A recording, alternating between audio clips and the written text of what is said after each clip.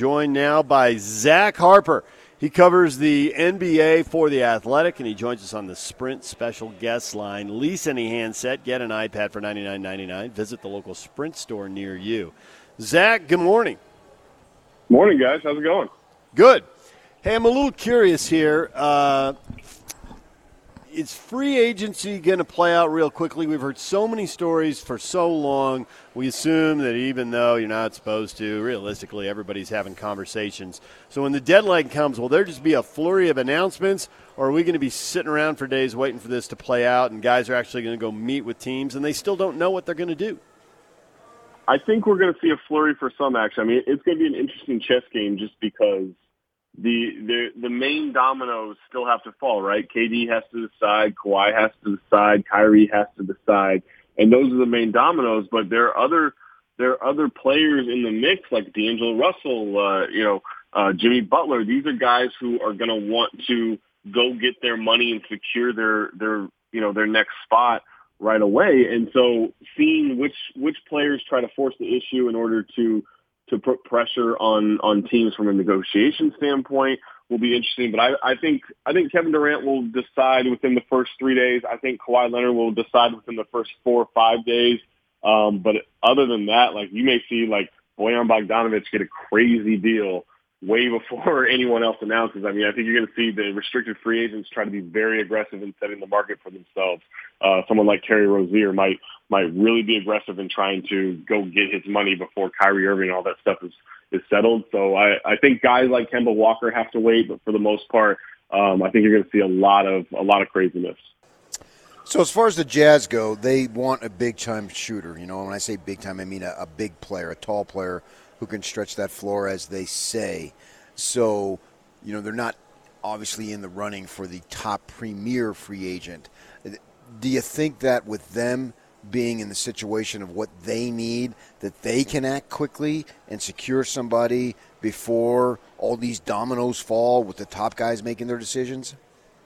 I think so. I mean, I think if you're okay with someone like a Nico Mirotic, who actually he didn't play that well after he got traded to Milwaukee, and that might help you. That might help you go sign him early in free agency because if you offer him 2-3 years of the mid-level exception, I bet he would jump at that. And it's not a bad contract. So I think someone like Nico Mirotic is very gettable right away. I think you're going to see those kind of third, fourth, fifth tier guys who are fringe starters, mostly rotation players. I think those guys are going to definitely try to secure the money quickly, kind of like Luol Deng and Timothy Mozgov did in 2016. I think someone like that is very gettable right away. Is it easier for the Jazz to get that and maybe upgrade a little bit on who they're getting in this, if you profile all these guys, because Conley's there? Is Conley a selling point to some of these other guys, in other words? I think Conley certainly helps things. I mean, before it was a pretty attractive team-wise. You still have the stigmas around the league of Salt Lake City not being a place that players want to live. I mean, that's just a thing whether fans want to deal with that or not. It's not an attractive destination for them. But in terms of the guys who want to go win and the guys who maybe want to go win on short-term contracts, I think the Jazz become very attractive because you have Gobert, so someone's gonna have your back defensively, so you can be either aggressive or you can be a bad defender, right? And you're not going to get killed for it. You have Donovan Mitchell, who's this upcoming star, who's going to be excellent, and then having Mike Conley. Like Mike Conley is one of the most well-respected guys around the league. He's one of the best teammates in the league. He is beloved. There aren't many people, if any, that dislike Mike Conley, and so having a veteran like that in the mix to kind of secure everything and kind of calm everything down, that's going to have a huge effect on how that team's viewed going into next season. So on the flip side for the Jazz, we just discussed about them acting quickly to secure the services maybe of a second-tier guy, but they have some guys that could be higher on their list. Would they be served better if they waited and then see what happens in terms of some of these premier guys like a Kawhi Leonard would say, hypothetically, come to the Clippers, and then the Clippers get somebody else. Then the Clippers might want to unload some of their guys. Could the Jazz wait and then try to pick off a player that they could get who might be a little bit better than if they went with the mid-level stuff right off the bat? Yeah, I mean, I think that's possible. Like, especially if they were in the market for someone like Danilo Gallinari, right? Like Danilo Gallinari has injury issues, and he's mostly been good. I thought he was excellent this season when he played. But if you thought like, all right, that's the stretch four we need, yeah, then I think being patient with what the Clippers' plan is makes sense, because in order to do what they want to do to add Kawhi and another significant player, they have to unload Danilo Gallinari. So if you want to keep that flexible, just from an option standpoint of trying to speed things up, get a little smaller, but still keep a high skill level and some shooting, then yeah, I think you need to be patient. I think the risk in that though is everyone else and all these other options drying up around you if the Clippers don't get Kawhi Leonard. So if he decides to stay in Toronto, which it sounds a little bit more likely than what we thought before, if he decides to stay in Toronto, Clippers might shift their focus to Jimmy Butler, but I don't know that then they make those wholesale changes like trading the Gallo in order to go get a second guy. They may just be a lot more patient with how they build. And so you don't want to miss out on whoever your big targets are, just hoping that they, get what they want. Zach Harper covers the NBA for The Athletic. Zach, as you can imagine, we get asked all the time, well, how good are the Jazz? Where do they fit in the West now? And, of course, there's so many decisions to be made. You can't really know. You try to ballpark it. But when I hear Houston's going to try and make a deal that's probably got to be a 3-team deal to get Butler, I mean, can they really pull that off, or is that just, it sounds like a good plan, but we're going to get to July 10th and there's no way that will have happened? So it's possible they pull it off, but we do this with Daryl Morey every single year. Every single year there's a free agent who's very intriguing to people, and the Rockets have no chance, no cap flexibility to go get, and yet Daryl Morey somehow gets it leaked out that they're in the mix for this guy. And then so we throw out the headlines and everything, we discuss it, and then there's no flexibility. Like they need basically a miracle to get this done.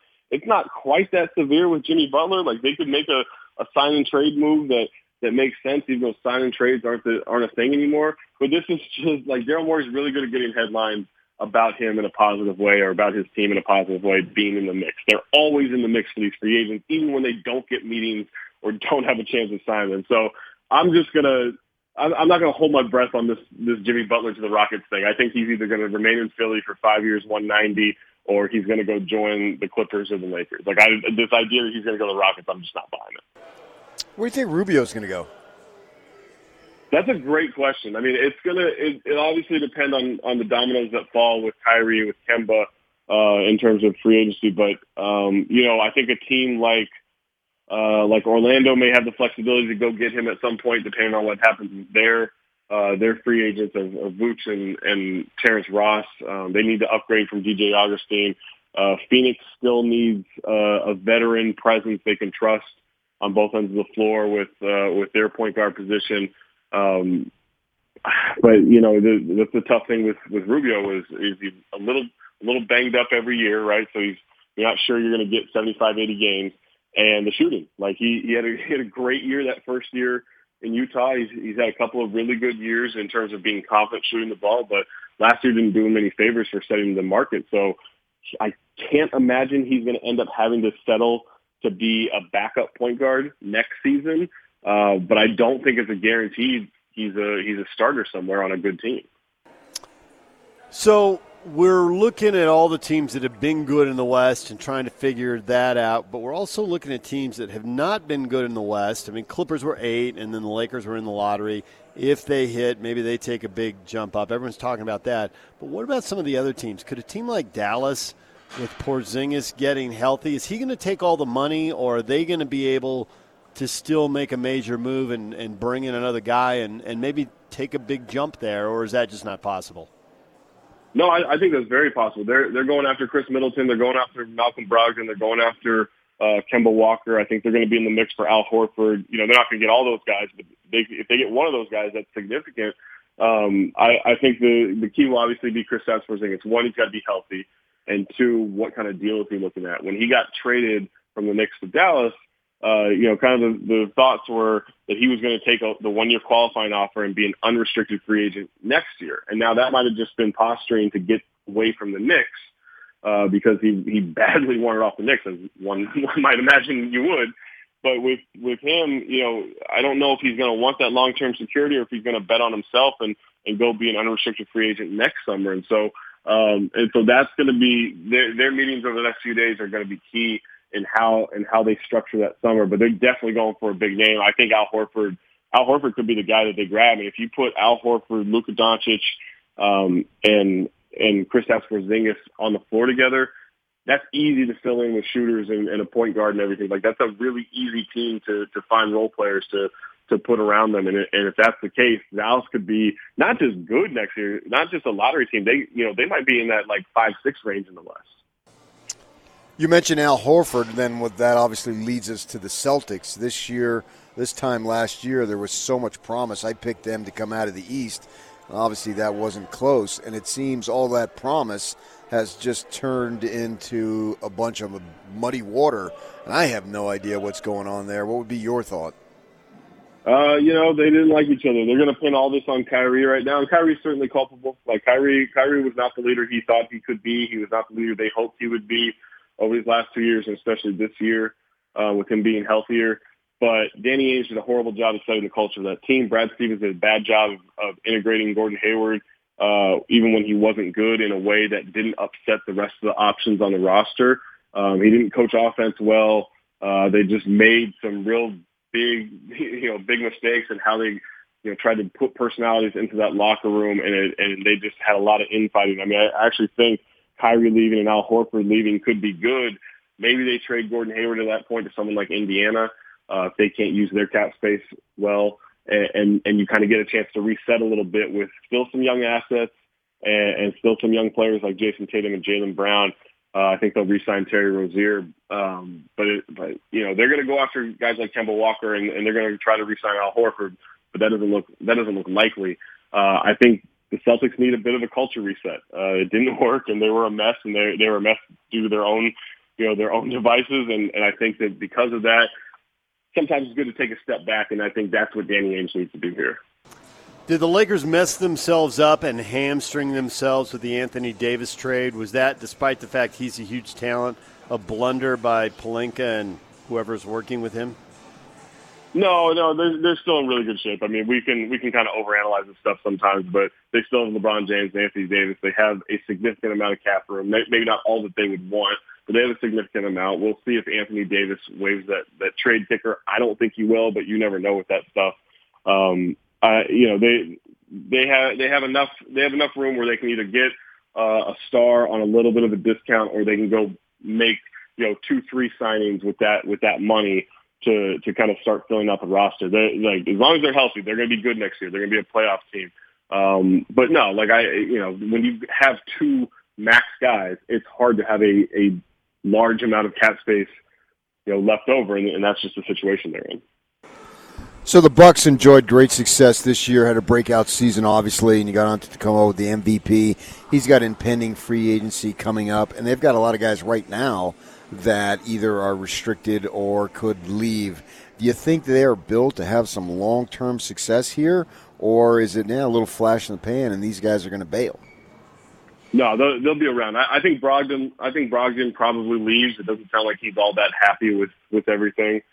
Just in terms of role and the money they've kind of committed to Eric Bledsoe. I think that if he leaves, that causes them to keep George Hill in the mix maybe longer than they expected to, which is good because he was really good for them last year. He was really good in the playoffs. So it'll be an expensive re-sign in keeping Brook Lopez and keeping Chris Middleton if they can keep Lopez. I think Middleton's a lock to stay there. So it'll be an expensive re-sign with them, but that team is set up to be really good. Giannis is still just scratching the surface of the star he can be in this league, and that's crazy to think when you just saw him accept the MVP award the other night. But that team is going to be really good for a long time. They got a very smart front office. They got a very smart coach. Like they're set up to be right there with Toronto if Toronto keeps Kawhi. The Nuggets going to hold on to Millsap, or are they going in a different direction?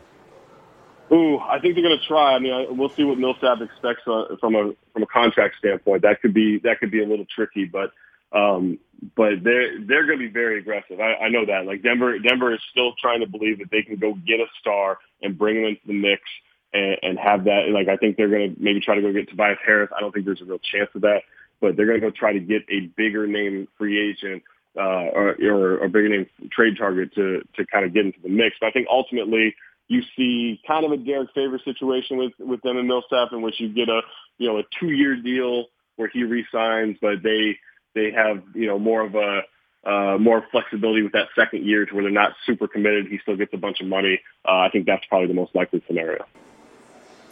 Zach, we appreciate a few minutes. Thanks for coming on and talking NBA free agency. It'll be interesting, and by Sunday it'll be full bore. Thanks a lot. Oh, it's going to be nuts Sunday. Appreciate it, guys.